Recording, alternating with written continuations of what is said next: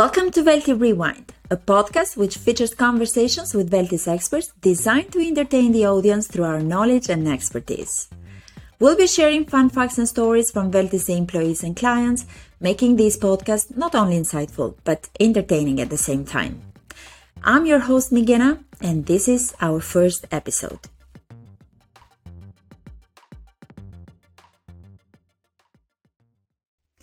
The topic for today will be a reflection on what we have left behind and what lies ahead, uncertainties we carry with us while we are heading toward 2022, and what the new norm will entail.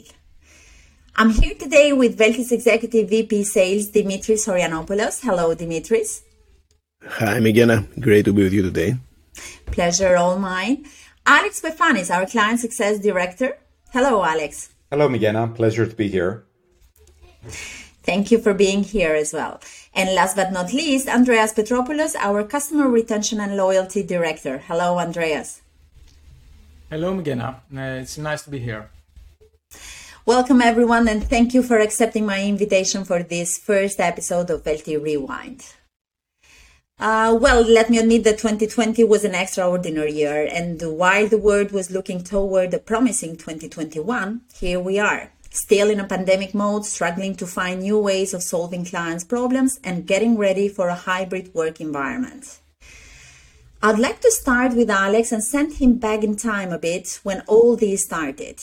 Do you recall how Velti adapted to what happened around us back then? Thanks for the question, Migena. Let's indeed travel back in time and remember that Velti actually exhibited some lightning-fast responses in the start of the pandemic. Even before the first COVID case reached the country, planning had already begun for the inevitable. Thankfully, Velti already had a work-from-home policy in place for more than a year before the pandemic. So most of the infrastructure, such as VPNs, laptops, screens, etc., were available to everyone. Having said that, within a couple of weeks from the first COVID case in the country, and even before the national lockdown, Velti switched to a 100% work-from-home protocol. People were worried and concerned about what was happening in neighboring Italy at the time, and the quick reflexes were very much welcomed by the entire Velti workforce. In the following weeks, besides the conversion of all physical meetings into virtual meetings, HR and the leadership team started introducing a variety of activities to keep spirits high and retain team cohesion. Photo and cooking competitions, exercise, yoga video classes, team bonding, quiz games, and many more activities made the transition from a physical to a virtual office so much easier. This was very beneficial to everyone as it kept morale high and avoided isolation between employees and teams. So yes, summarizing, looking back to the spring of 2020, Velti adapted very quickly and very successfully to the new reality. I couldn't agree more, Alex. And you know what popped into my mind now was this virtual Christmas party where we all drank digitally. Something uncommon, but honestly enjoyed a lot. And I need to say not only me, because we were all locked down, so my whole family got engaged and really enjoyed. But a part of all these interactions and employee engagements, I believe we had to apply changes. So, Dimitris, let me get to you and ask if there was something Velti changed to adjust the pandemic era and how those changes affected us and our clients. Well, the biggest change that me and my team experienced had to do with how we interact with our clients. Talking about sales more specifically, since I'm responsible for sales actually. A big part of the time of salespeople, of Velti, but all salespeople in general, typically is being consumed in traveling. So to give you an idea, I've been with Velti for 11 years. In these 11 years, I've been spending an average of like 2 months every year on the road. Now imagine that since the outbreak of the pandemic, February 2020, we have hardly done 5 to 6 business trips in total as a team. And 2 of those trips were just in the last month. So this is really unprecedented. And to be honest, it's a bit scary too. If you told me this a few years back, I would be really worried about losing control of our clients with so few trips. However, I'm happy to say that we did pretty good. We didn't just manage to retain our clients, we actually grew our business during these difficult months. If you ask me now how we did this, apart from being extra focused, of course, I can say that what really made the difference was closer and more frequent, but also more structured and detailed communication, not just with our clients and partners, but also internally. As a matter of fact, we even did better than some of our clients. As Alex said, we already had work from home options and processes in place long before COVID came.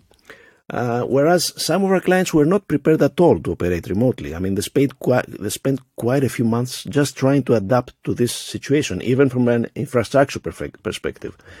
So overall, yes, a lot changed, but I think we did pretty good. Indeed, Dimitris, to some cases, we did better than clients did themselves. So I recall we immediately sprang into action, monitoring and analyzing the behavior of customers, advising clients on the best solution to address their customers' changing needs. And we also refined campaigns content where needed. But pandemics are unpredictable by nature, so proper preparation and prior planning can help manage them better. Although coronavirus was identified as pathogens with high pandemic potential, yet the globe was not prepared to effectively deal with it. You know, they say failures lead to lessons learned. So in your case, Dimitris, is there something that global pandemic has taught you? Look, I'm afraid crises are always bound to happen. And this crisis can be political, can be financial, health-related, or climate-related. We tend to forget that, especially when things are calm and we operate in a business-as-usual mode.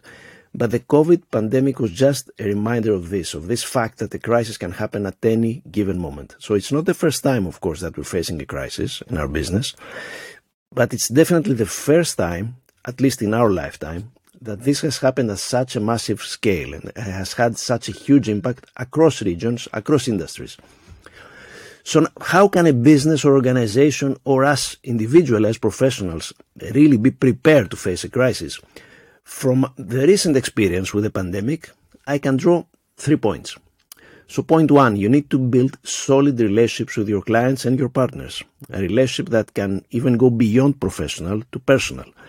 Such relationships can withstand any crisis, even without physical meetings. Point 2, you need to diversify your business and your customer base so that you don't rely too much on a single client or on a single market or a single solution. And that's because a crisis can have a different impact on different markets or on different services. And finally, I need to add, although it will sound a bit cheesy, a bit cliche, that you have to be prepared to spot the opportunity in every crisis. For instance, during the pandemic, what we witnessed across geographies is that there was a big, significant drop of ARPU, average revenue per user.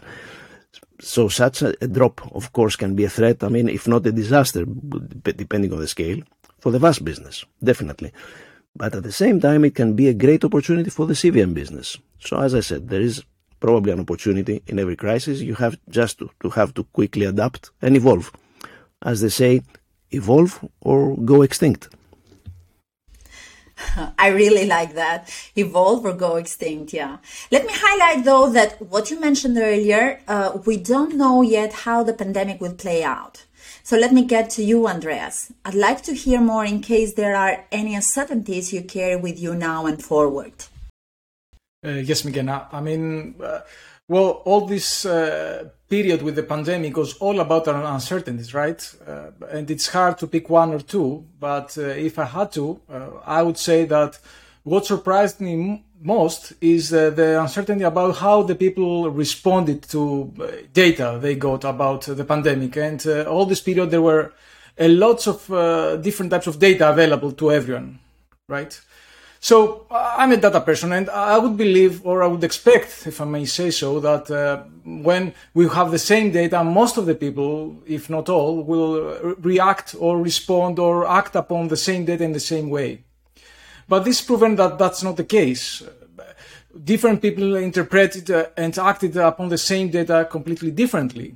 And even nations, neighbor nations, with similar cultures responded totally differently to the same pandemic data. Imagine that there were neighbor countries and cities in the borders that from south to north, one part was fully open. You can do everything as before the pandemic, but the other part was everything on a strict lockdown. That was crazy, right? And Of course, I think that was due to the dilemma situation that people faced. The data we had available were not pointing to a definite answer. They had to decide what to do, wait for more data so that they can make a more educated decision on how to move forward and how to address all these difficult situations that are brought up by the pandemic, or they could act immediately and try to solve to the best of their knowledge, based on the data that they had available.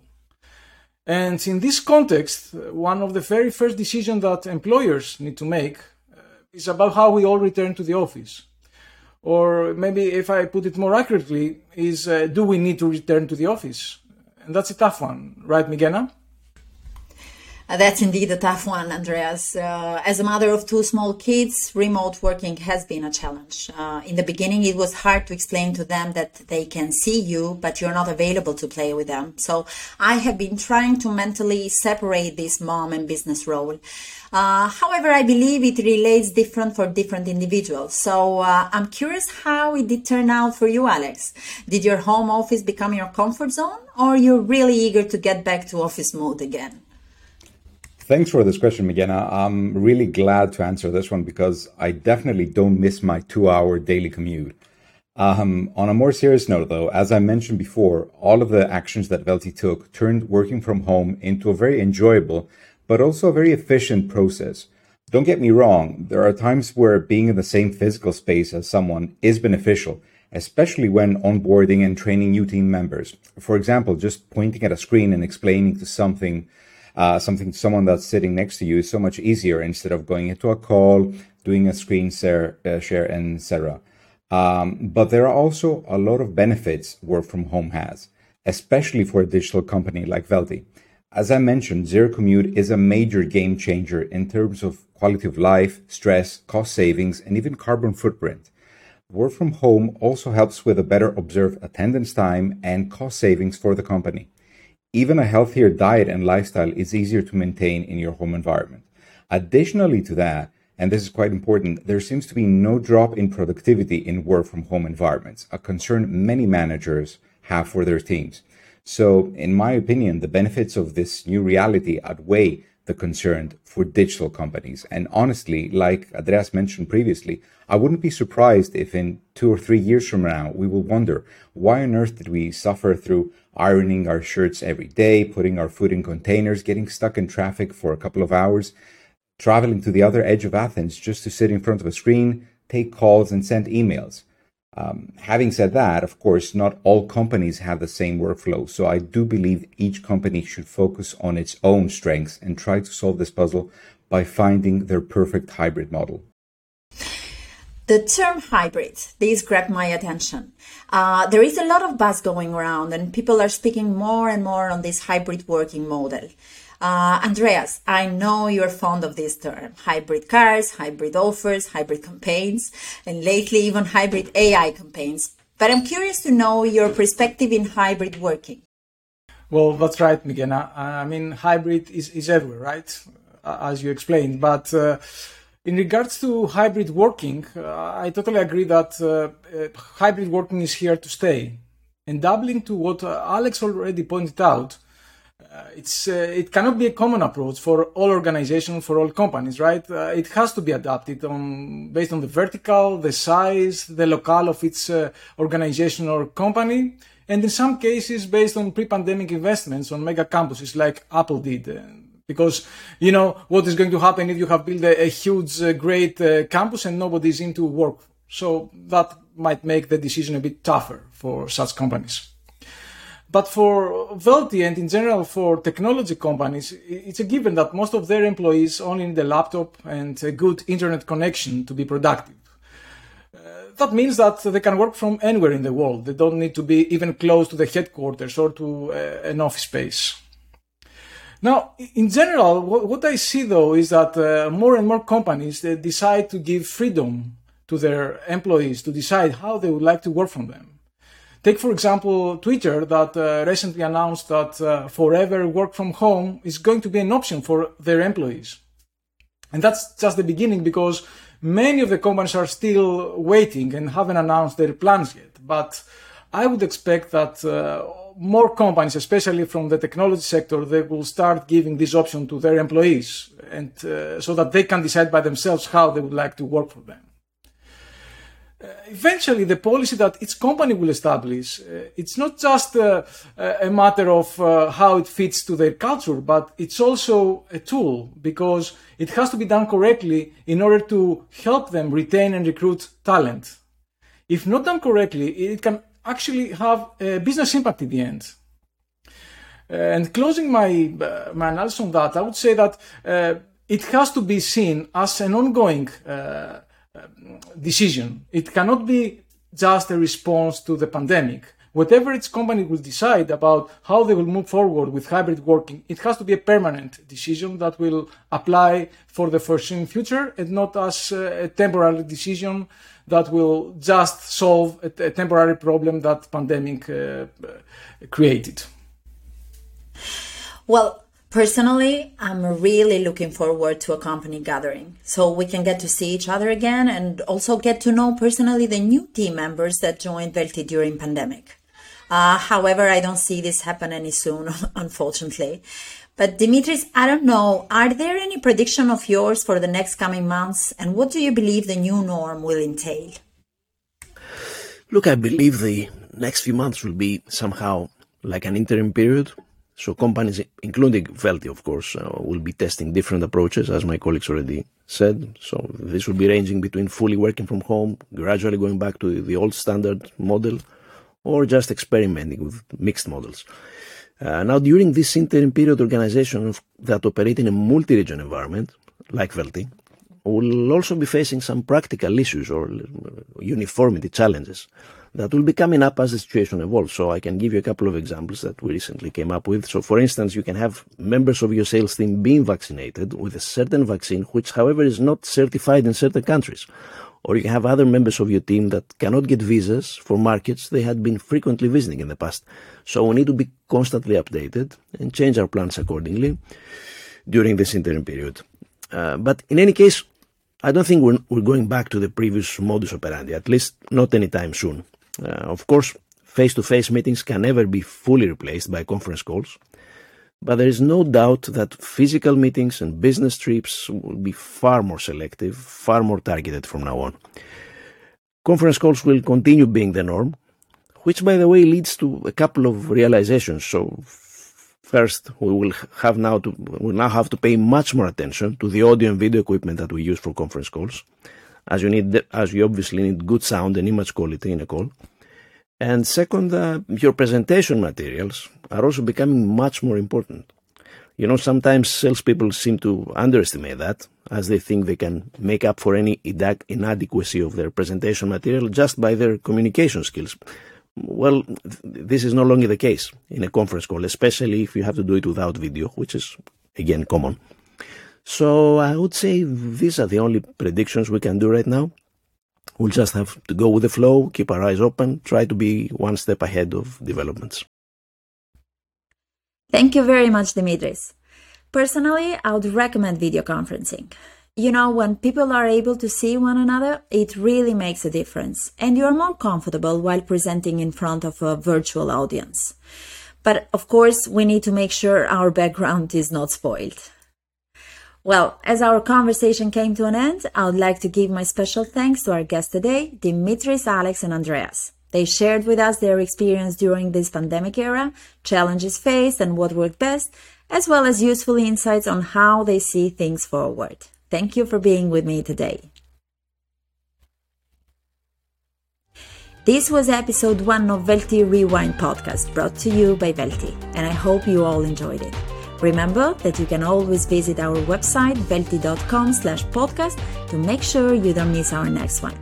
Thank you for listening. Have a good day.